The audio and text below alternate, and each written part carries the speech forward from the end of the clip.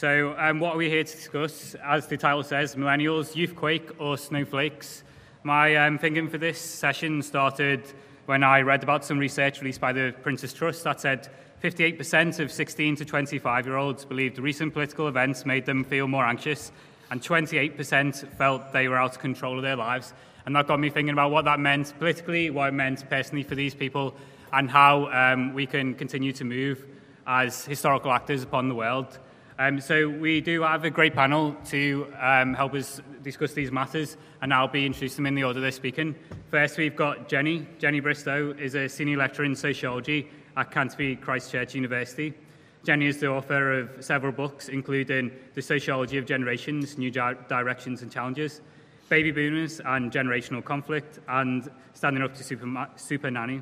She's also co-author of Parenting Culture, which I can personally recommend is brilliant, and License to Hug. Next, we'll have Bradley. Bradley is studying towards his PhD at the University of Lincoln in social sciences, researching youth political engagement, so very prescient for this discussion. He's a Labour Party activist and was the postgraduate officer at Lincoln Students' Union last year, and I believe is standing for re-election. Been elected now. Being elected, well done. He is also the co-editor of Bright Green, an online magazine that looks at many different issues around mental health, politics and psychology, I believe, as well. Next on my far left, and last of all, we've got Eliza. She's an academic and businesswoman. In 2016, she set up a consultancy service helping companies navigate the complex intergenerational landscape now dominating politics, work and the marketplace. She is currently a visiting lecturer at King's College London and author of God and Mrs. Thatcher, The Battle for Britain's Soul. She's currently researching the habits, tastes and beliefs of Gen Y and Gen Z. So can we have a round of applause for all the speakers, please? So to kick us off, Jenny. Thanks, Christopher, and thanks for the invitation. So youthquake or snowflakes? Just to begin with, I just wondered if there was anyone here who actually identifies as a snowflake. No in the room? No? Great, so we can all agree then that the label snowflake generation isn't exactly a positive one. And I'm not really surprised that it winds a lot of young people up. My research area is in the cultural script of generations, so really looking at how generations are described versus a more kind of nuanced understanding of how they really are. As Christopher said, I've written about the baby boomer generation, and one of the things I think is very interesting about the baby boomers is that there's this kind of idea that they're all like Pats and Eddie, you know, in absolutely fabulous, they're all living it up, you know, drinking lots on the golf course, everything else. Actually, if you meet people of the baby boomer generation, you'll realise that, like any other generation, there's a whole breadth of experience there, and you can't just categorise them as one thing. And so my starting point is, I would say the same for young people, whether you call them millennials, Generation Z, or whoever.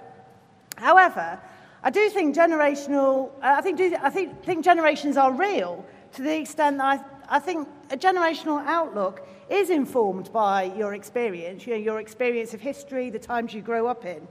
And these labels come about for a purpose. They come about, I think, in a nutshell, partly because at any point in time, a certain section of a generation will capture the zeitgeist, the spirit of the age, in a way that then resonates with the wider cultural imagination. And that's what I really think about the snowflake generation. I think there's a sense now about what it means to be human, what the zeitgeist is, what young people are, that this kind of label snowflake generation really captures. And it captures, as everyone indicates, encapsulates the tendency to see the world in terms of a constant series of slights to a very fragile sense of personal identity, and one that emphasises the harm all the time caused by speech and ideas. So when you were saying, snowflake generation means people are very oversensitive, they want to be protected, all the rest of it. It's that sort of idea of wanting all the time protection from harm, but the sense that harm is all around us, and that anyone who says something critical of you or criticises you in some way is going to really harm your sense of self-identity.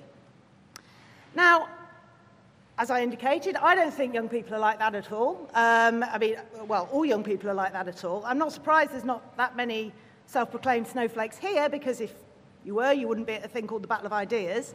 I'm very privileged in that I work in a university and I spend a lot of time with young people. I have students who deal with the most tremendous problems, really, whether they're personal problems, health problems, mental health problems, but kind of get on with it. They, hold down jobs and studies and look after their families and everything else. So I think there's a lot of young people who really don't conform to the label of the snowflake generation. At the same time, I think there's a way in which this narrative has been taken on board by younger people, and certainly then amplified through discussions about younger people, that gives them a way of framing their experience and making sense of it. And to that extent, I think it's important and quite harmful. I don't think we should see the world as a series of slights against our personal identity. I think we should be looking to something bigger and beyond ourselves.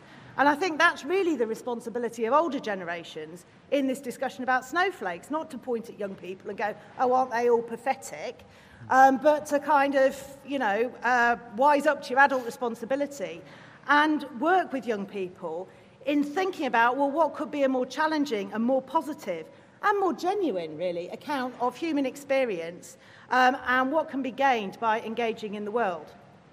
So this brings me on to the youthquake. The term youthquake, I think we should view in a similarly critical way to the snowflake term. It was obviously talked about quite a lot in relation to the recent general election and the relatively high youth turnout for the Corbyn vote. It's worth noting that, the turnout was relatively high. More young people did turn out to vote than they had done in previous elections in recent history, although turnout stats are pretty unreliable. I think that's a very, very good thing. I think it's interesting that what was not recognised was that youth turnout was quite high in the EU referendum as well, actually. What that said to me was that when there's something on the table for people to get engaged in and to vote for, then that's what makes young people turn out to vote. So I think the increase in turnout, which I wouldn't get overexcited about, it wasn't like seismic, but I think it indicates that young people will vote when there seems to be something meaningful to vote for. And I think it also challenges the assumption that's been going on for a long time, even when I was, first of voting age, really, that young people are just kind of apathetic, they're lazy, they don't vote because, they can't be bothered. Or, which I've always found was even worse, the idea that young people really need some other way of getting in, so they need to be voting online, or they need to be voting at the age of 16 or 15 or 3 or something to kind of get them into the habit, or they need bribing with this, that or the other. And I think the fact that young people do show that they can vote when they want to challenges that assumption. But I think we shouldn't kid ourselves or patronise young people by presenting this relative increase in voter turnout as something seismic. I think what it shows is that it's good that young people, when they vote, can engage in a democratic dialogue. And I think that's particularly important at the moment when there's so many kind of quite febrile protests going on, and there's a lot of what passes for political activity, which is about shutting things down or telling people to shut up or go away, that really is outside of the way in which democratic decisions are made. So being encouraging for young people to participate in democracy is really, really good. But I've been shocked that the response to that so-called youthquake has almost been the opposite. That what's been suggested really is that the vote of older people should be deauthorised, that it's somehow less significant than the vote of younger people, that the vote by young people is more meaningful than the vote by older generations. And this takes what appears to be an engagement with democracy in a profoundly undemocratic direction, which I think is bad for politics and also bad for young people. Okay, thank you very much, Jenny.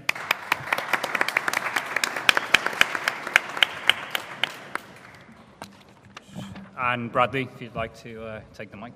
Yeah. Can everyone hear me okay? Is this, yeah? So I want to start with a caveat, and I think it's important. I think when it comes to mental health, both when you're talking on a kind of a societal level, but also on an individual level, mental health is actually very complex. And some of the arguments I'm going to put forward here should not be taken as saying this is the only or perhaps even the main cause or factor in trends in mental health. But I think it's an area that's perhaps not talked about enough. So I think, and that's I think an ongoing caveat that we need for these discussions. When I first got engaged in politics, probably about 4 or 5 years ago, I joined the Green Party, and I was quite involved in the Young Greens for a number of years. And I, perhaps in the spirit of the battle of ideas, but maybe not always in the spirit of left-wing activism, I kind of naively jumped straight in with kind of willing to debate anything and really willing to kind of get involved in any discussion, which didn't always go down well. So there were times when I was kind of reprimanded for saying things that I was told were really offensive, that I just genuinely didn't realise that would be considered as such. There was times when I was told I couldn't express my opinion on a certain topic because of my gender or because of my sexuality and things like that. And that was very frustrating for me, and it kind of led me to be a bit disillusioned with how some sections of left-wing politics function. But throughout my time with the Greens, I began to kind of appreciate perhaps why some of that backlash was coming from. And I began to appreciate, and it's a word a lot of people in this room might not like, but I began to appreciate the need to check my privilege and to understand the issues that surround what is sometimes lumped together as identity politics. And when I began to realise, and that's not to say that there aren't instances of people getting offended over stupid things and people being dismissive of other people for stupid reasons, that still absolutely happens. And I still encounter it in left-wing politics, but I think it's perhaps a smaller factor within left-wing politics than people perhaps sometimes represent it as. But with that became a bit of a pride actually in my generation, and that's perhaps not something we always hear when we talk about youth politics, because what underlies a lot of what's called identity politics and maybe kind of safe spaces and snowflakeism is actually a desire to try and correct both historical and contemporary injustices in society. And I'm actually very proud of my generation for doing that. And yes, sometimes we do that in a messy way, and yes, sometimes we overstep marks. But I do think there is a genuine desire amongst a lot of people in my generation to do that, and I'm very proud that we do. And this comes on to this idea of us being an apathetic generation. This is what I study. I've been studying youth political engagement for a number of years now. And I'm yet to meet, in significant numbers, young people that don't care about politics in any way, shape or form. I think what we do have is a profound disillusionment with traditional political institutions, but not with political issues. Students care, young people care about tuition fees, about the NHS, about the economy, about Brexit. Of course they care. I think what we're seeing is a situation where a generation that perhaps doesn't have faith in traditional political institutions to be a vehicle for social change. And it feels in some ways that we can't win. So one minute we're being told that we're apathetic as a generation, and then the next minute we are engaging around what might be called identity politics, and we're told, well no, that's just being a snowflake. So it's either we're either apathetic or we're snowflakes. So we want you to engage in politics, but not that way, not that way. And I think it's a bit of a frustrating message that our generation gets sometimes from perhaps older generations. That said, so I don't think we're apathetic and I don't think we're snowflakes, but I do think there is a profound change happening in how young people and how my generation engage with politics and engage with the ideas of social change. And I've already alluded to that a little bit. I think part of it is this kind of erosion in the belief of traditional political institutions to be vehicles for change. I also think part of it is borne out in economic, political and social change. Now, people don't always like the word, but I'm going to use it because I think it's important we use it. And I think the word we need to factor in is neoliberalism. And I think it's affected society in a way that's quite alienating. I think it's quite individualistic. And I think it's quite consumerist, and it's based on market systems. Now, we can debate the merits of neoliberal policy here, there, and everywhere. That's perhaps beyond the scope of this debate. But I do think it has an impact in terms of how people approach social change in politics, in that it's seen through a more individualistic and consumerist lens. And at the same time, our faith in the state and the collective political institutions has eroded. So I think that characterises at least some of the changes we're seeing in how young people do politics. And of course, this also comes along with a whole package of other reforms that are going to impact mental health, in terms of reductions in welfare spending, some of which will directly impact mental health budgets, struggling to be able to pay rent, struggling to get onto the property ladder, and on all sorts of different precarious labour market, what perhaps neoliberals might like to call a flexible labour market. I think all of these tie into mental health. The blurb mentions kind of Brexit and Trump. I think all these are other social factors that have emerged and perhaps disproportionately affected millennials that actually need to be factored in when we talk about mental health. And I also think maybe, and I think you're right in that we shouldn't read too much into the 2017 general election turnout, but I do think maybe, just maybe, we're starting to see millennials say, actually, we've had enough of this. And it's not a coherent movement. There's not a coherent ideology behind it. There's not huge mass protests going on as such. But I think maybe the general election was beginning to be a tipping point. And if it turns into a fully fledged, fully re-engaged youth politics, will depend on how organisations like the Labour Party and others mobilise young people and how they organise in these next few years. So I guess to sum up what I'm trying to say is that I think a useful, if not the only lens to view youth politics and youth mental health under is a politics that has both been shaped by, but is perhaps also beginning to react to neoliberal policy. Thank you. Thank you, Bradley. And Eliza? Okay, I've got a new definition of snowflake for you. Who's scared of that mouse running around? Well, I certainly am, so that makes me a snowflake. So hands up those born between 1942 and 1965. Okay, you're the much derided, denigrated baby boomers. Okay, hands up those born between 1966 and 1979. Okay, you're the forgotten Generation Xers.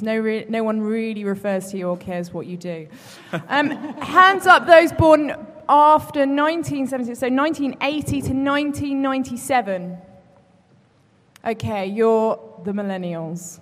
What everyone and who everyone is talking about. And anyone born after that, hands up. Okay, so you're Generation Z. And this debate has been framed around millennials. And in fact, in my view, there's a real difference between millennials and Generation Zs. And the chief difference, of course, is that millennials largely came through their adolescence in a period of boom, whereas Generation Zers have only really known bust. And they were 10 years old, broadly speaking, when the iPhone was launched, 10 years old when Barack Obama came to power, 10 years old when Lehman Brothers went down. So they have been entirely shaped by the financial crash. Their economics, their politics, their morality is defined by their youth and the politics that have governed that period. Now let's get back to the basic point. Every generation in history, whether it be the Second World War generation, whether it be the 60s generation, whether it be the 80s generation, or now, have been determined, and it's been their job to a great degree, to challenge and rock the status quo, to question what is the norm, to defy their parents, to rebel against society, to come up with new labels, to generate a new consensus and frame and shape the world in their image, right? And that's what we're seeing now. We're seeing millennials and especially Generation Zers just going, nah, that's not how we want to see the world be created. That's not what we want to see happen. This is what concerns us. These are our priorities. These are the things we want to see changed. And one of the most obvious things, I think, and the most interesting ways that that's happening is the whole gender debate. And it's the new frontier, it's the new cultural war, the way in which gender, not sexuality as such, but gender is being defined by Generation Z in particular. It's not who am I allowed to sleep with. That was the battles of the 60s. That was when homosexuality was decriminalized. That was when women were given the pill. Now it's about what am I allowed to identify as, okay? And statistics actually show that Generation Z have much less sex than their parents at their age, but actually what they're chiefly concerned with is their identity. And this is the new frontier of identity politics. What are you identifying as? And we've got LGBTQI. We're running out of letters in the alphabet to dissect and divide society sexually and in terms of gender. So it's about individual discovery rather than actual pleasure. And that's fine, because actually what we're seeing is that Generation Z are challenging the status quo of gender and making it anew in their image. The second way in which they're challenging the status quo is in the whole safe space debates. And as someone that's worked in a university, worked with young people, and indeed set up a business in which I seek to train millennials and Generation Zs for the workplace, I see their number one question as in what sense is that employer or that organization going to sit with my values? In what ways, trigger warnings are a reality within university campuses, safe spaces, nice safe spaces, almost with lots of cushions and cats for them to cuddle if they're feeling slightly vulnerable, having, been exposed to certain literature. It's a real problem within campus university, and it's revealing the generation gap within universities. But as other people have argued, not me, but I tend to agree with them, our parents created a health and safety, mollycoddled culture that Generation Z and millennials have grown up with, in which they are prioritized to feel things rather than think things. If I'm a millennial or Gen Z, I feel things, I don't think things. Feelings are now important than thoughts. So it's no wonder, I think, that they are carrying that ethos into adulthood. The third way that they are renewing the status quo is they are seeking to, maybe through Jeremy Corbyn or through other means, to reconnect the individual with the state. They've grown up in the period of the financial crash. They do not believe in market forces to create good in society. Hardly surprising that they are putting their energy, effort, and votes towards Jeremy Corbyn, who is very, very old school in his political views, but they can hear a man that is genuinely saying, let's reconnect the individual social contract with the state, be it education, healthcare, jobs. Now, I don't, however, believe that Generation Z are inherently left-wing. Thank you. I think that actually they are more likely to be loyal to their mobile phone tariff than they are a political party. I do think Jeremy Corbyn has the attraction of what perhaps is a record player in an iPod age. He's authentic, even if he is playing rather old-school anthems. I think actually the millennials and Generation Z have grown up in a highly individualistic, highly entrepreneurial age in which market forces are the reality, even if albeit an unwanted one. And so therefore it's wrong to characterize them as inherently left-wing. But what they are justifiably doing is saying, hang on a minute, everything that our parents bought into in the Thatcher years have basically screwed us. We're having to pay for our education, we're having harsher access to the job market, we're not likely to buy a house or be able to buy a house. Everything our parents prized and benefited from, we are not. And that is causing all sorts of intergenerational tension and what is known and becoming known as the generation gap. Okay, thank you very much.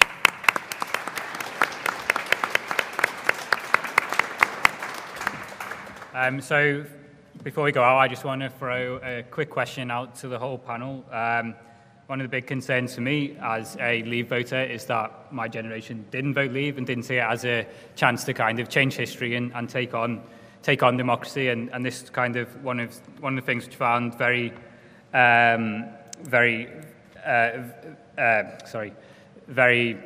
worrying about the Prince's Trust research, that young people didn't seem to think of themselves as historical actors and as people who could change the world. As Eliza just pointed out, possibly where they're too reliant upon the state to move in and do things for them. So could I just ask the panel to come back on that? I'll start with you, Bradley, please.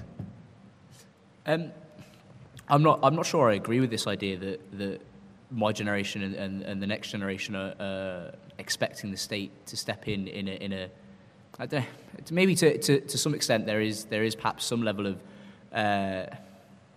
I don't like to use the word mollycoddling because I think it's quite patronising and quite condescending towards young people. I think there is a recognition of, I think the blurb refers to a kind of gentler politics in Corbynesque kind of language. I think there is an element of that within our generation. I don't think that's necessarily a bad thing.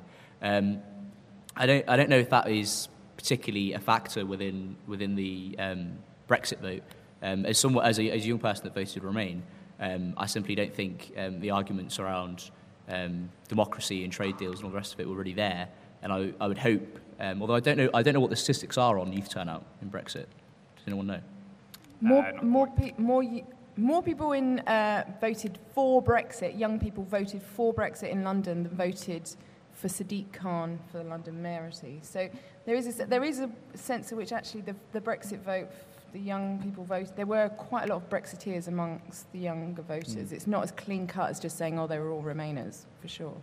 Yeah, but I don't know if that's a particular factor within the Brexit vote. I think simply the arguments around democracy and around trade deals simply didn't convince perhaps a lot of our generation, and it was also the status quo. We'd kind of known nothing other than the European Union. I think that was probably a factor within us as well.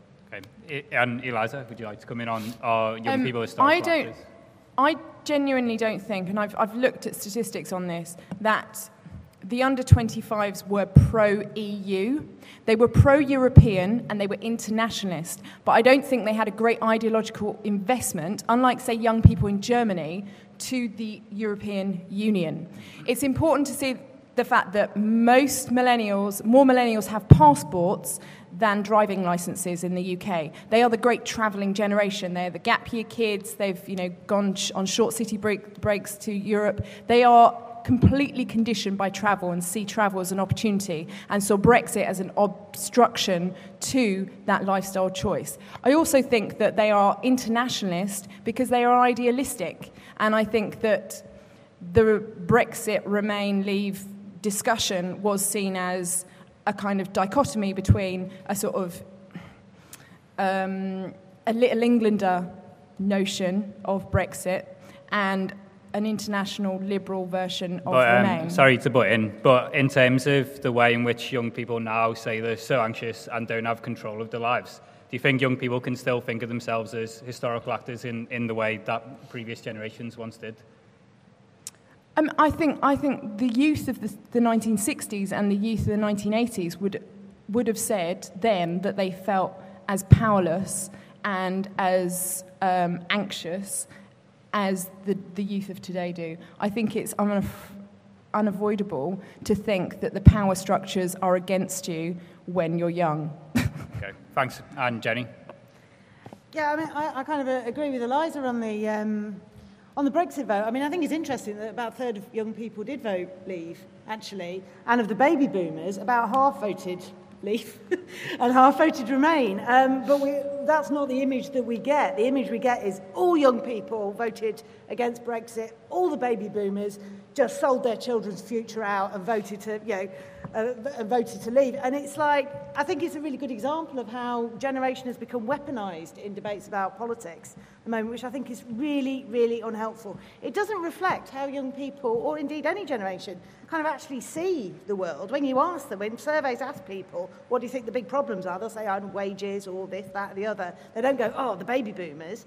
And yet there's this kind of thing coming from both parties. I mean, in the 2017 general election, both the Conservatives and the Corbyn campaign shamelessly kind of promoted this notion of intergenerational strife to try and construct this narrative of how people should see their problems.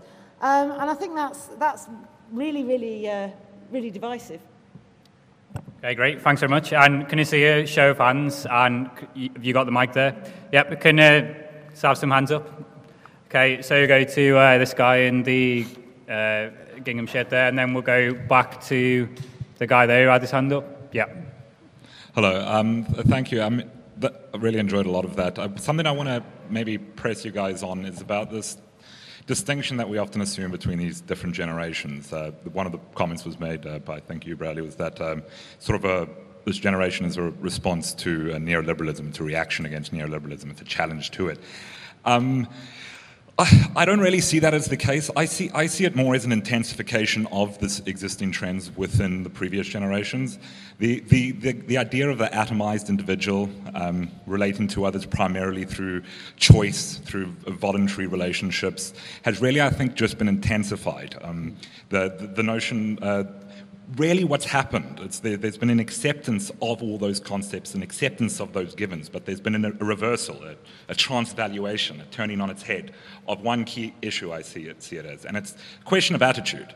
It's a question of how we respond to power, how we respond to challenges. If we see the world as a place where we can venture out, where we see ourselves, as Chris described, as historical actors, agents of change, we will puff out our chests and go forward. We will ask for freedom from intervention and seek to act ourselves. But if we're what Nietzsche described as hollow-chested men, if we puff out our chest but there's nothing there, what we're going to do is not ask for freedom, but what we're going to do is ask for security. We're going to ask for safe spaces. And that leads to radical differences in how we conceive of politics and the function of the state, but ultimately, the difference between the two is almost non-existent. It's just attitude. Okay, thank you. So there is a question there, and then there's someone over here, and then we'll go to the guy at the back. While I'm in no way in support of shying away from meaningful debate, and I don't think it's a good idea to avoid meaningful issues just to make sure everybody feels like safe about it and good about it. I do find describing the reaction of this new generation, the millennials / Generation Z people, as people who are emotional rather than thinking about things, a little bit of unnecessary hyperbole, because the idea that there's an emotional reaction rather than thinking is somewhat polarizing. I find you can say that yes, there is an emotional reaction, but there is a lot of thought behind that. There are people who feel deprived of the privileges that their parents had. The job market is more difficult, loans are more expensive, and even when adjusted for inflation, people are stuck with loans for their own education that are ridiculous compared to what their parents had. So I find, in many ways, an emotional reaction to a conclusion that you've come to by rational thought is fair, and you can see that coming. I mean, if you look at the situation these days. I'm going to come to this guy, then there's a guy right at the back, and then we'll come back, and then we'll go back out, then to you, and someone over there. Yes, when I talk, it's really interesting because my experience coming to university to this country in 2012 was that actually people of my age, they weren't actually as involved in politics as they were back in Spain. And that's because Spain lived a crisis that was a lot more, difficult. And so my whole generation there was influenced by that. And then I came to the UK where the crisis had not impacted in the same way. And actually, I remember being in a lecture and one of our lecturers saying, how many of you in the room has ever been to a political protest? And it was just me raising the hand, nobody. I actually found a really alienated generation that actually was not involved in politics. And I was doing, an arts degree, but really sort of politically involved arts degree, So that is interesting because my experience was completely different. Coming back to the point about we are more emotional than rational, I actually think I take that as a compliment, actually, in the sense of the fact that we are able to understand, what living an experience is and not just thinking rationally about something, I think is so important. I think austerity is the effect of looking at the world as if it was a business and literally not having in account how people experience policy, which is what has caused then populism in Europe, and a lot of the things that have happened now. So, I would actually argue that emotional capability is actually a benefit for us. Hey, thank you. There is a guy on the back wall.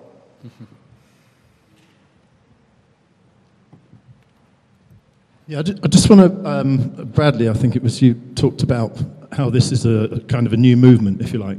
I have a son who's at a performing arts college where progressive ideas tend to be quite prevalent.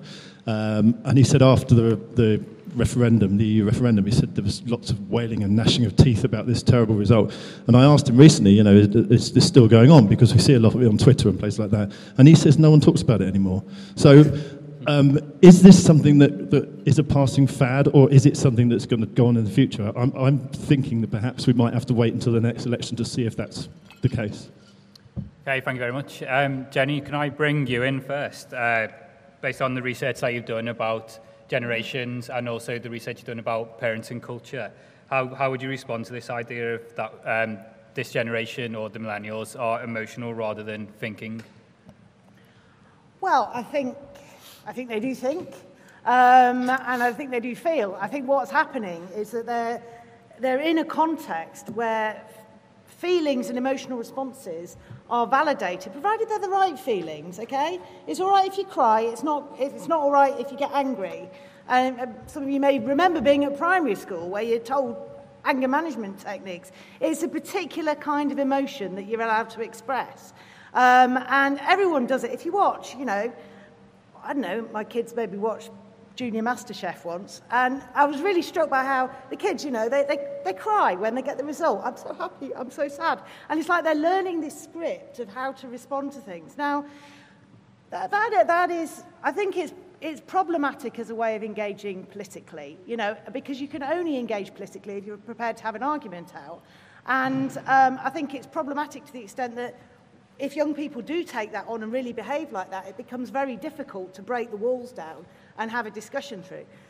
At the same time, I think I'm very suspicious that a lot of what's happening is that the voice of young people is being appropriated by others as a way of giving kind of authority to their own arguments. I mean, again, Jeremy Corbyn, who's not authentic, by the way, is completely opportunistic.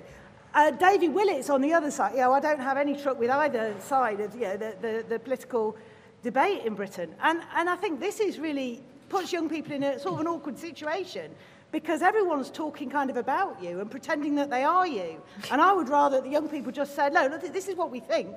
And I would probably have an argument politically about it. But you can't do it when it's all this sort of smoke and mirrors, everyone pretending to be the friend of the kids. Okay, thank you. Bradley, I'll bring you in now. How do you think, then, that we respond to change in this kind of age of neoliberalism, if it does or doesn't exist? Yeah, so just to clarify what I was saying for the speaker at the back, I'm not necessarily saying there is definitely this new radical youth politics emerging. I'm saying potentially we're beginning to see signs of it, and it actually really relies on how certain organisations actually choose to mobilise and how they organise around that. So I don't take a view of history as inevitably progressing. I think it's up to the choices of actors that are involved as to how that happens. And that kind of comes on to the point about Corbyn. I mean, I love Corbyn. I think he's brilliant. That's a whole other debate. But I think actually you potentially underestimate how some of the momentum around Corbyn has happened. And momentum's the key word. I think momentum as an organisation are part of that.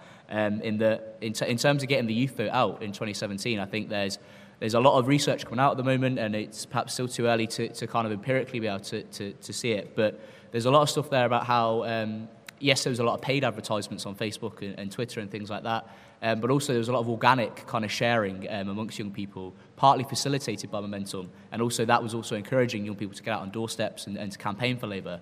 And some of that was rooted in how Bernie Sanders teams ran their campaign, and there's stuff on that in the book called Rules for Revolutionaries. But I think actually what we saw a beginning of with how Labour mobilised in 2017 was a bit more of an organic way of organising than perhaps we've seen from political parties in quite some time. It's not perfect, that's a slight stereotype of how it worked, but I think we're beginning to see a process of that. So I actually think Corbyn, maybe not Corbyn himself, but the Corbyn campaign was probably a bit more authentic than we've seen in a political campaign in some time. And just quickly on this whole kind of emotion and rationality thing, as a psychologist, I get really upset about this because even on a neurological level, emotions and reason aren't these diametrically opposed forces that we're made to see them as. They actually work in tandem with each other. And I think it was the blurb, the online blurb for this, said, are we seeing a politics based on emotion and morality rather than policy and ideology? And I wouldn't want a movement to not have any of those things, and I don't see them as diametrically opposed things. Yes, I think there is ideology there, and I think there's policy there, but I wouldn't want any of those things to be uninformed by emotion and morality. Okay, thank you. Eliza, on to you. Okay. I guess through your work with Grad Train and the other things you do, you meet lots of young people. So based on what the Spanish gentleman over here said, how do you think different people engage with politics in different ways? So just on the emotional, rational, think-feel dichotomy, you're absolutely right. I only had 7 minutes, so cut me some flack on the reductive analysis that I offered you. But I do think that there has been a prioritising of emotion and feeling. And that was something that your parents encouraged. It's not something that you discovered at university or discovered in your teens. It's something that your parents encouraged growing up in a society in which emotions have outward display of emotions have just been encouraged more and more over the last 30 years. I think what's interesting actually is that when you consider that Generation Z, and indeed millennials, are the best educated generation in history. 50% of millennials have first degrees, 32% of millennials have second degrees. So you are the most educated generation in history, and yet you're treated like the stupidest, okay? And I think there's absolutely something in that notion of let's, older people trying to speak for you and trying to misconstrue and misrepresent what you're thinking. I was teaching in China a couple of years ago, and what struck me teaching Chinese millennials is the way in which they have grown up with parents who grew up in a strict communist regime, and they themselves have come to adulthood in basically a capitalist, globalist China. And they are like the baby boomers of the West. They are prioritizing buying a house, getting a car, routes to respectability, just like keeping up with the Joneses was in the 1960s. And it seems to me that actually what Western millennials and Generation Zs have to think about is, and I can see this in universities, is you are no longer just competing with your peers in the UK. You are no longer just competing with your peers in the West. This is a global competition for jobs, for meat, for food, for opportunities, for everything. And that is something that previous generations in the West have never had to contend with. And we are seeing it now. And the answer, guess what, is not Jeremy Corbyn. Thank you. So there were some more questions. I think the gentleman in the yellow shirt here. And then we'll go to the young lady there. And then I'll just keep your hands up in a minute. Well, it's kind of already briefly been covered about kind of attitudes to it. And I think I was anticipating a slightly more anti-young approach in the Claire Fox kind of style. But I was just wondering if you could clarify what you think your solution is to this problem, because there clearly is some kind of problem that's going on, but it seems like no one really has an idea. And if we all lots of old people like to laugh about all the bloody snowflakes. Ha, ha, ha, ha, ha. They're always complaining about this, complaining about that, safe spaces, and calling them sissies, and kind of saying who identifies as a snowflake. No one actually did identify as a snowflake, because I don't think anyone really does. And I think it's more of a kind of exaggeration. And I mean, it can also be used towards all age groups by people to disarm an argument. But I was wondering what your solution was. Basically. Thank you. We'll go to the young woman just on the front there. Yeah. Hi, I have two questioning point type things, and my first is a bit unrelated to what's been talked about so far, but it's what do you think is the difference between youths and the generation as a whole? So there was points about how millennials are particularly idealistic and how they think they're going to be the ones to change the world, but surely every generation as young people has this idealistic view of the world and thinks they're going to be the generation who's going to turn it all around. So I was wondering, how do you think this is specific to millennials and Generation Zers, and how, as they grow up, how do you think that might change in what is going to shape the millennials when they're 40, etc.? And my second point is going sort of more back to the emotions thing, and something I feel is really stemmed from the emotions debate is millennials and Generation Z's willingness to talk about mental health and about their emotions in a positive way, which is having good impacts in our society. So if you look at suicide being the greatest cause of death in men under 50, I'm really proud that our generation is the one who's talking about that and who's trying to do a difference of it. And I was just wondering, why does that then make us snowflakes, that we're trying to have a positive impact on what is a genuinely really big problem? Okay, thank you. There's a woman here. And then we'll go to this woman in the striped shirt, and then we'll come back to the panel and I'll go back out. I've got a couple of questions to the panel. The first is to Eliza. I'm a little bit confused in terms of how you're describing things. I'm not sure whether you're just describing the debates as they are being described back to us, or whether you actually yourself are laying the blame in the way that you're describing it. So, for example, you're very, very clearly saying that parents are responsible for the attitudes of their children, whereas I would say my experience of politics is that it is the politicians who have emasculated the working class, who have used feminism as a way to put emotion before anger. And in that sense, the way that we are now experiencing politics should not be turned into a generational discussion, but should be a political discussion to understand the political experience we've been through in the last 20 or 30 years. And I think, and this is why I want to clarify what you're saying, because I don't want to accuse you wrongly, but it seems to me that you are potentially in danger of exacerbating an intergenerational conflict, which I don't think is down to do with parents alone, who are themselves influenced by a political experience. And a quick question to Bradley is, you keep describing this new movement, but I'm not quite sure what you mean by that. What does it mean? What does it mean in relation to the idea of sovereignty? What does it mean in relation to intervention in Syria? What does it mean in relation to... So I'm just saying, what does that mean in practice? Or are you just saying that you're young and therefore you should be given some credit just for the fact of being young? Okay, thank you. Hi, thank you. I sort of want to carry on from what the lady behind me was saying. I mean, I also wonder, as someone who is a baby boomer, what exactly I have done to encourage younger people, some of whom are my children, to feel so fragile, disempowered. It would be totally contrary to my own interests to want to do that, as with every other parent. And the other thing I'd like to ask the panel to think about and reflect on is every generation faces challenges. There'll be generations who are too old to be here, who will have faced the First and Second World Wars, who will have faced huge migrant crises across and refugee crises across Europe after the Second World War. I wonder what it was like growing up as a young person in the Middle Ages. I can't imagine that was, would have had particular challenges as well. So I think it's very important for young people not to feel that they are in a particularly dangerous time and one in which we make them feel disempowered with the language that we use. It also concerns me that someone, something, somewhere has dreamed up this generation X, Y, Z, zero, whatever it is. I had no recollection of growing up with a name to my generation. That was given to me posthumously.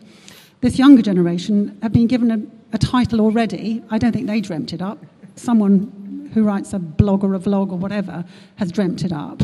And I think that's quite damaging. I think it's important for each generation to define itself, to find its own voice. And by labelling it before they've even left school, it worries me that is extremely disempowering. Okay, thank you. Eliza, can I bring you right in, and maybe you can talk a bit about your research on Thatcher and the 80s and talk about what type of struggles did the punk generation face then? We can blame Mrs. Thatcher for everything, right? I mean that. No, I don't really want to talk about Mrs. Thatcher because I want to directly respond to the two comments made by the ladies over there.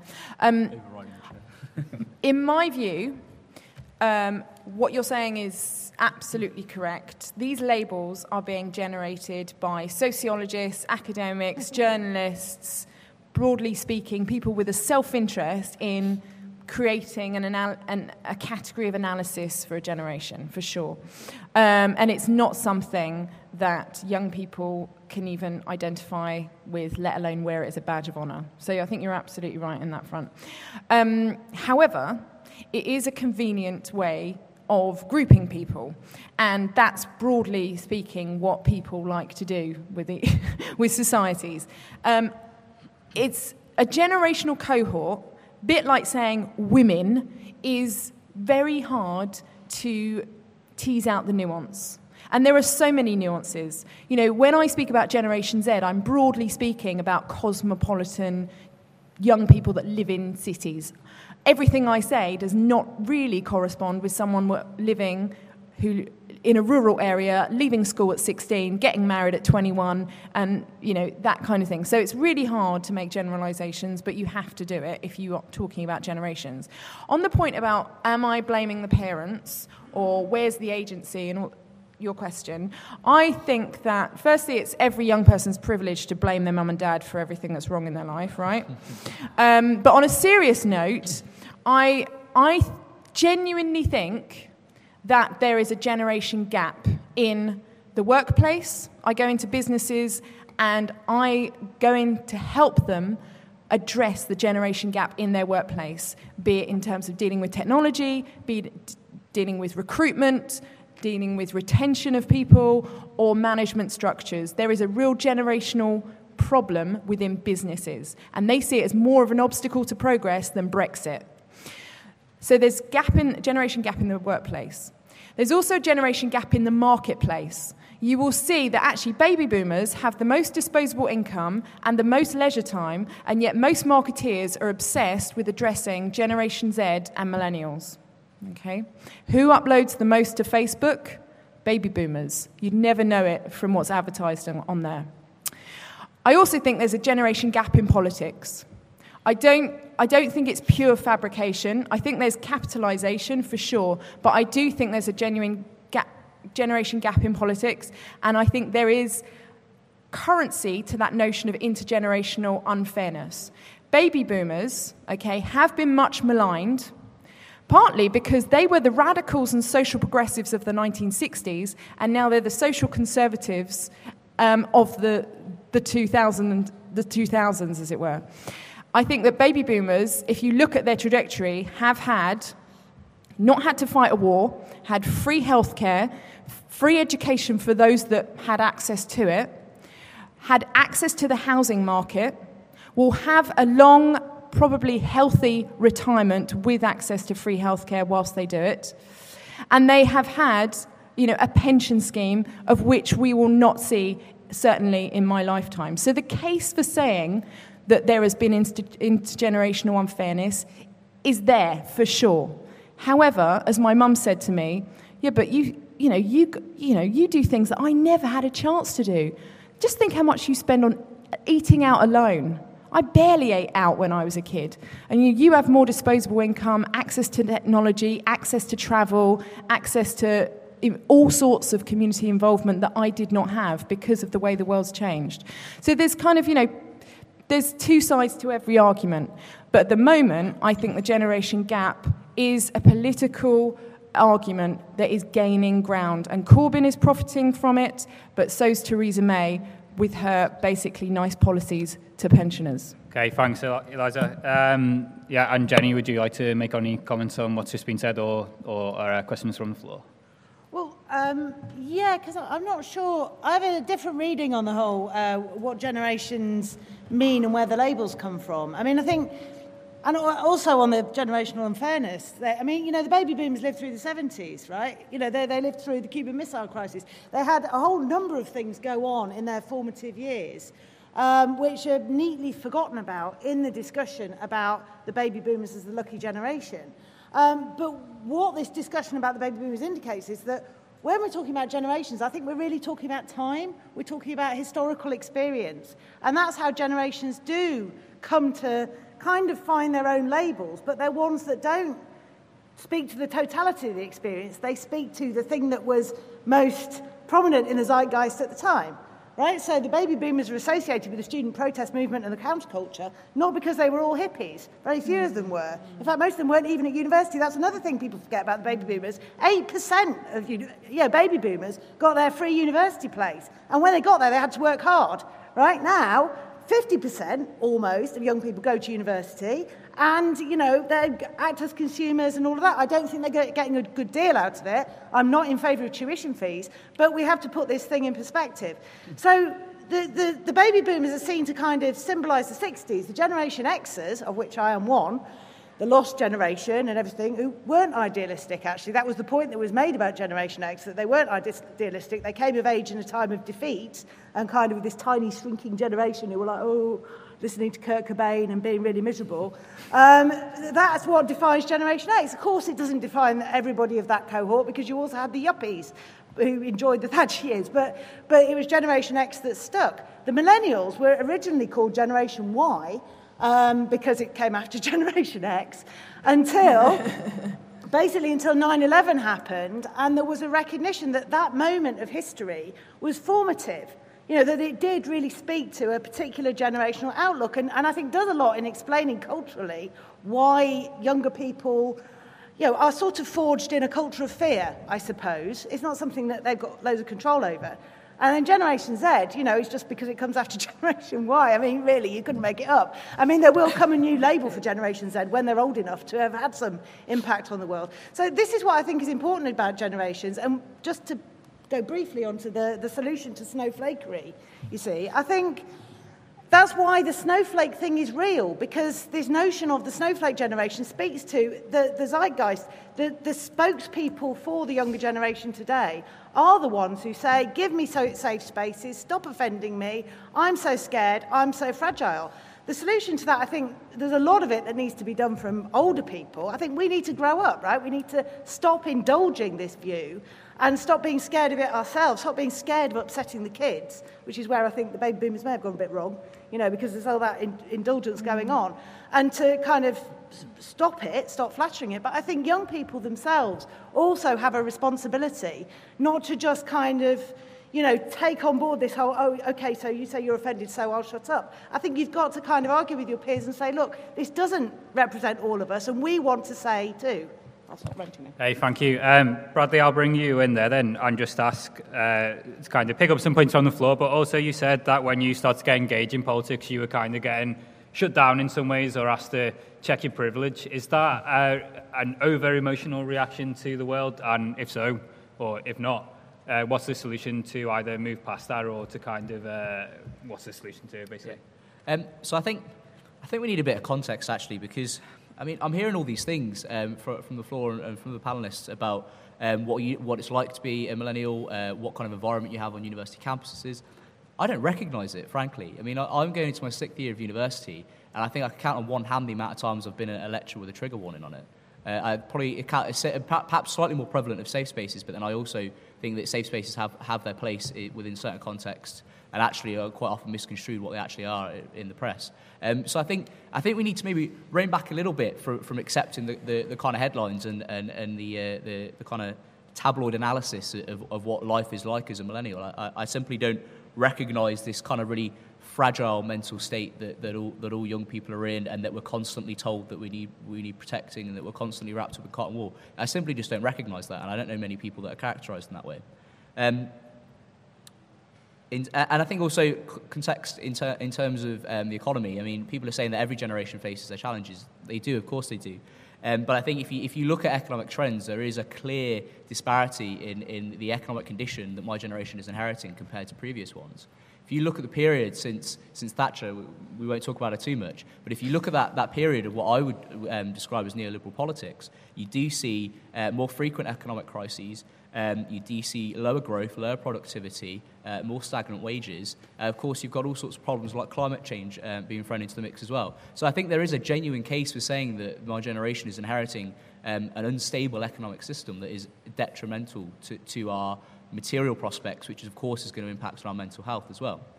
I just want to get back out to the audience. Sorry, just sorry to cut you very off. quickly on solution. Yeah. I don't have a solution to the Syrian refugee crisis, but I think part of the solution is trying to re-engage young people in political party politics, but not in an uncritical way. I think they need to change party politics, but re-engage in it as well.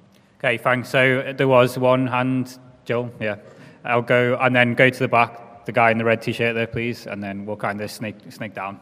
I missed the start of some of this discussion, so if anything here is repeated, I'm sorry for it. The idea of generation comes from a kind of feeling at the end of the 19th century of degeneration, that something was being lost between the kind of people at the end of that century whose institutions, whose political life, whose understanding of the world around them wasn't being taken with the same kind of sense of duty or moral constitution by the generation that followed. And really that relies on quite an unfair, it's perfectly fine to admit, comparison between one set of people for a kind of a factor of time and the next. And I think where this discussion can get really problematic, and why I'd be really worried if kind of people went away from this session feeling frustrated, is that generations are quite a blunt, as has been said, are kind of quite a blunt instrument. It's a script that you don't have control of by virtue of the fact that you're placed in it. Cohort analysis is really useful for everyone who's not the person in that cohort, because it's blind to everything you think is important, the kind of value content, the things that you really want to achieve. And so actually, I think if we want to stop talking about generationalism, we have to end a kind of hypocrisy that can happen, where we kind of self-consciously attribute some of the problems that we face as specifically generational problems, and actually take issue with the world as students, people who are passionately engaged in the pursuit of knowledge, or aspiring to a kind of life in university that will bring them closer to the best of what has been thought and read. That might be, as citizens, a really active category that we can use to reclaim some of the rights, some of the responsibilities that we feel are entitled to, and more of that language, less generational language. Okay, thanks. There's a guy in the red t-shirt right at the back there. You want to stand up? Thanks. Yeah, I'm obviously not a millennial, nor am I a baby boomer. I'm 41 years old, so I'm halfway between. And I do have some sympathy with the intergenerational complaints, but I lose sympathy when I hear the kind of self-pitying, factually inaccurate stuff that I've heard a little bit on the stage today. It's just nonsense to claim that young people today are in a worse position than baby boomers were at the same age. Yeah, the economy has been poor the last 10 years, but the baby boomers were going to work in the 1970s. It was not a great time for the economy. Incomes have risen by 100%. Incomes have doubled in real terms since the 1970s. Baby boomers, not here to, defend them particularly, but baby boomers, they got married quite young, they went to work, they slogged on, they didn't expect to be going around the world backpacking, as a lot of millennials do. They had it tougher, right? Things are not, there is no chance whatsoever that millennials are going to be poorer than my generation or baby boomers. It's just not going to happen. So yeah, there are issues. Yes, there's a housing bubble in London. That seems to be mainly the real problem that some millennials are facing.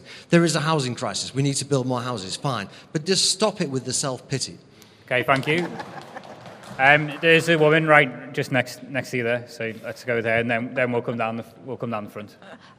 So firstly, it's a bit frustrating when millennials are conflated with youth politics, and I think the debate could be a much richer debate than that. It's worth pointing out that millennials are fast becoming the largest generation, sort of beyond the baby boomers. And, the age at which millennials are becoming CEOs, they are politicians, they are international leaders in many ways, so they're not young people.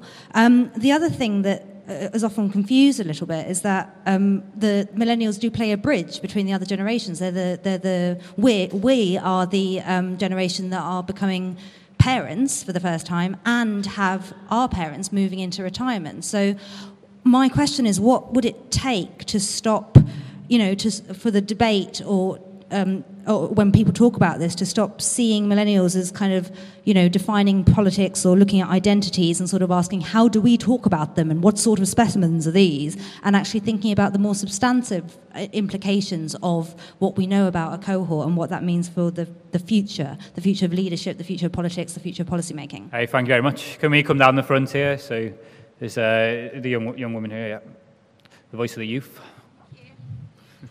Moving on from those comments we just heard, I want to bring it back to something that was said at the panel earlier, and back to this sort of idea that young people are sort of turning away from free speech. You can't say that, you offend me. I just want to make the argument that we are probably the generation that is championing free speech more than ever, because when we make these arguments of maybe no platforming a person who spews anger and vitriol against a certain minority group, what we're doing is we're trying to ensure the free speech and the safety and the right to free speech of the minority group at that uni. So by monitoring free speech, we're not in any fact trying to turn it away. We're trying to hear voices that wouldn't have been heard otherwise, and we're trying to expand free speech as much as we can. And I think millennials and baby boomers and all those don't really realise that what we're trying to do is move forward rather than move backwards. Okay, thank you. Pass it in front of you there. I have a question about schools when you're younger, because from my experience, when I was growing up, so when I was about 10 to about now, I feel like I can't say very much without the teachers being like, oh, you're doing this, you can't do that, oh, what's happened with your friends, you have to have, in year 5 we had to have counselling for our friendship group because we argued too much, which was a bit ridiculous. So I feel like it was more the schools that are cradling us than the parents, and I thought I would have your views on that. Very good. Can you just pass it right behind you? I wanted to ask about, I think I disagree with you, Bradley, on mental health. I don't actually see the whole thing around the mental health as a positive thing. I think for the generation that are growing up now, if you look at schools, all the concern about mental health, the amount of people in a girls' class, in a girls' school, the amount of girls who are saying they've got anxiety. And, my son, who is 10, there are 3 boys in his class that have got anxiety, who are being referred to child-adolescent mental health services. So I think that we're doing young people a disservice by medicalising emotions at the moment. I don't see that as a very positive thing. Okay, thanks. Can I see some more hands again? So this young woman at the front's been waiting the longest. I've got about 4 minutes to take as many questions as we can, so let's keep it rolling. I do have a question, but first, the gentleman at the back. Shelter released figures in the Telegraph saying that since 1971, house prices have increased 43 times. It'd be really nice if wages increased 43 times over as well, wouldn't it? But unfortunately, they haven't. But a question to the panel is, how do we stop the conflation between student politics and young people's politics? Because it's so important we get more young people involved in politics, but it's so become what student unions and student party politics do. For example, we saw this in the Labour Party with the Labour Party Youth Conference being primarily Labour students instead of Labour Youth, which is what the conference was for. So how do we stop party politics and politicians conflating all young people with just those who want to go to university?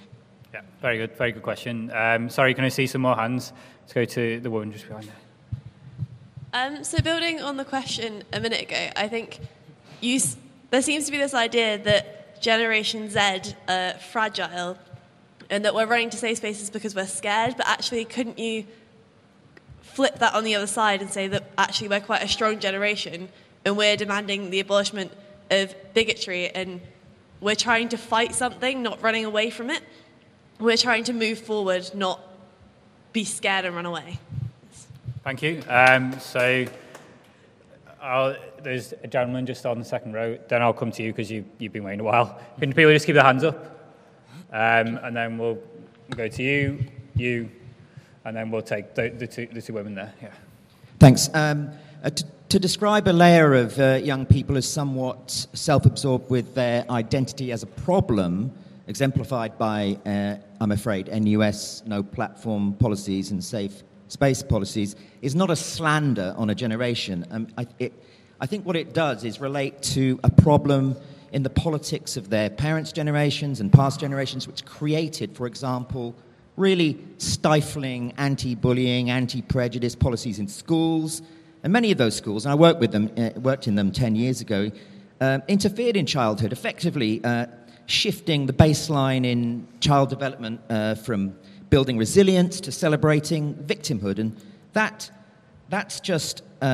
explains something about the kind of me-focused layer who feel constantly offended and so on. But, under that layer, that influential minority you find at campus level, there's a huge layer in this generation that exemplify an amazing super diversity, and they are, in their own way, until policy gets them, if you like, they are building and inventing a kind of model of resilient interaction quite impressively in primary schools, until along comes identity politics to essentialize issues about race and gender, and I think that is damaging. Okay, thank you. So the gentleman in the grey T-shirt, and then we'll go the guy in the white T-shirt, and then those two young women there.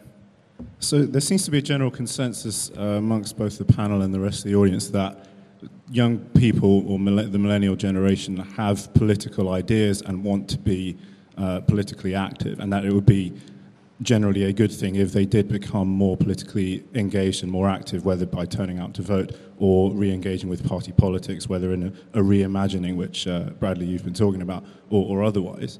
My question is, given that we've got a backdrop of engagement via social media where there's a limit to the extent to which you can get in deep on issues, and there's more desire to go for clickbait, headline-grabbing sensationalism, as well as, Bradley, the voices that you were talking about, especially on the regressive left, which try and shut down certain aspects of debate and dissenting viewpoints. Is there an argument, therefore, that we should have more of an emphasis on critical thinking in education in general in order for people to actually apply more scrutiny to policies, rather than, for example, just tweeting memes of Jeremy Corbyn being an absolute boy and thinking that that's a good enough reason to vote for him? Okay, thank you. Gentleman in the white shirt. I think it's been mentioned recently now that our generation has been so lucky because 50% of us get a higher education, and that we should view that as a good thing. But I also believe that that's mainly because it's become so competitive that getting a proper job without a university education is near impossible nowadays. So we're being essentially, not saying that it's a bad thing, but we're being forced into university. Okay, thank you. There are two young women. They'll be the last two speakers from the floor. So if we've decided that as millennials and Generation Zers, that the narrative of being fragile snowflakes doesn't represent who we actually are, then why is this narrative, this idea, being pushed towards us or being pushed into society? And why are we being told, why is society being told that Generation Z people are fragile snowflakes? Thank you. I'm just a bit confused about how we're defining generations. The man at the front spoke about the difference between his experience of protest in Spain when he came to, in comparison to when he came to what he heard in the UK. And then I think it was Elisa who spoke about a kind of sense of a global competition for wages, housing, jobs. And I just want to ask, so are you defining, or do you think that generation gaps, generations in themselves, are they something that is national, or are they inherently supranational, sort of a more of a global idea? Thank you. Hey, Bryn. Thank you for all your questions and participation. I'm going to come back, give the speakers one last minute to sum up the whole debate and maybe reach some kind of conclusion as possible. I'll go in reverse order. So would you please, Eliza? One of the key statistics, I think, which reveals a lot, is that there are 5 markers of adulthood. It's leaving home, finishing your education, financial independence from your parents, getting married, and having kids. The average age of a woman achieving those 5 markers of adulthood in 1966 was 27. The average age of a man was 28. Now, it is exactly 10 years later. The average age of a woman achieving those 5 markers is 37, and for men, it's a year later. What that tells you is we are experiencing a generation or generations that are having extended adolescence. And what that is doing is having a fundamental impact on society, politics, policy, economics, you name it. Every branch of culture, society is affected by those facts. I think one word we haven't heard today, which is ultimately the most important defining issue, is technology. Technology defines Generation Z and millennials. They are the originators of the sharing economy, but also of the selfie. They are the heightened individualists, but also those that believe in communities, specifically online communities. So I think actually I'm very optimistic about millennials, and particularly Generation Z, who I think are slightly more grounded, and the way in which they're going to embrace the modern world. Thank you for that good optimistic point to end on. Bradley? Just to quickly answer my critics, I think in terms of mental health, I wasn't necessarily saying I think proliferation of mental health issues and seeing everything from a mental health lens is a good thing. What I was more referring to is the willingness to kind of challenge kind of injustices and forms of oppression based on identity. But I also would caveat what I started off with, what I was saying, is that mental health is actually incredibly complex. And for me, a mental health diagnosis is not a political issue. It's actually a clinical issue. So yes, there might be, you might look and say, oh, all these people are being diagnosed with anxiety. Surely they can't all be anxious. Maybe they're not, but I don't actually think that's something that I really want to have a political debate about, because I simply don't have the expertise or knowledge to determine if someone is actually suffering from clinical anxiety or not. Regarding the 70s, I mean, I certainly wasn't dismissing the economic realities of the 70s. And to me, I mean, to some extent, I don't really care if millennials have it worse or better than previous generations. I'm a socialist, so that's not my analysis. My analysis is a class one, and it's about power structures within society. And what I would say, the only thing I would say to that is that the 70s was a certain period of time, a finite period of time, in which there was an economic crisis with capital. And that obviously brought harsh economic realities. What I'm arguing is, from the 80s onwards, what you do see is a sustained period of decline in growth levels, productivity levels, stagnant wages. You're shaking your head, but the evidence is there. It's there across the world. Anyway. So, Bradley, I'm just going to... Yeah, so to me, it's more about our class analysis. Bradley, so I'll stop you there. Yeah. Just, are we experiencing a youth quake, or is it Generation Snowflake, yes or no? It's becoming a youthquake. Good, thank you. And Jenny? Okay, the Snowflake generation is given voice by a vocal minority. It doesn't represent the whole of the generation. If you don't like it, then reclaim your own voice. That's what I would say, and stop other people speaking on your behalf. Are you actually a strong generation that's fighting for something and fighting to defend freedom of speech? You don't defend freedom of speech by banning things. It's really obvious. You fight bigotry by arguing with them. Universities, events like these, public spaces everywhere should be places where you argue with people about why they're wrong. You don't just go, you're wrong, shut up, I'm going to get you banned. And that is a real problem with the mentality of today. I'm not saying it's all coming from young people. I think there's a lot of kind of doing it, thinking in advance that this is what young people want, which I think does university students and you guys a real disservice. So let's have genuine free speech and let's start fighting genuine battles. Okay, thank you. Can we have a round of applause, please? One last announcement. If you haven't had a chance yet to walk around the ideas market on the foyer, do it. It's great. Don't forget, there's a few last sessions left. Islamic terror, Rage Against Machines, what is fascism? Loads to do. Thank you all for participating. Thank you, Chris. Thank you.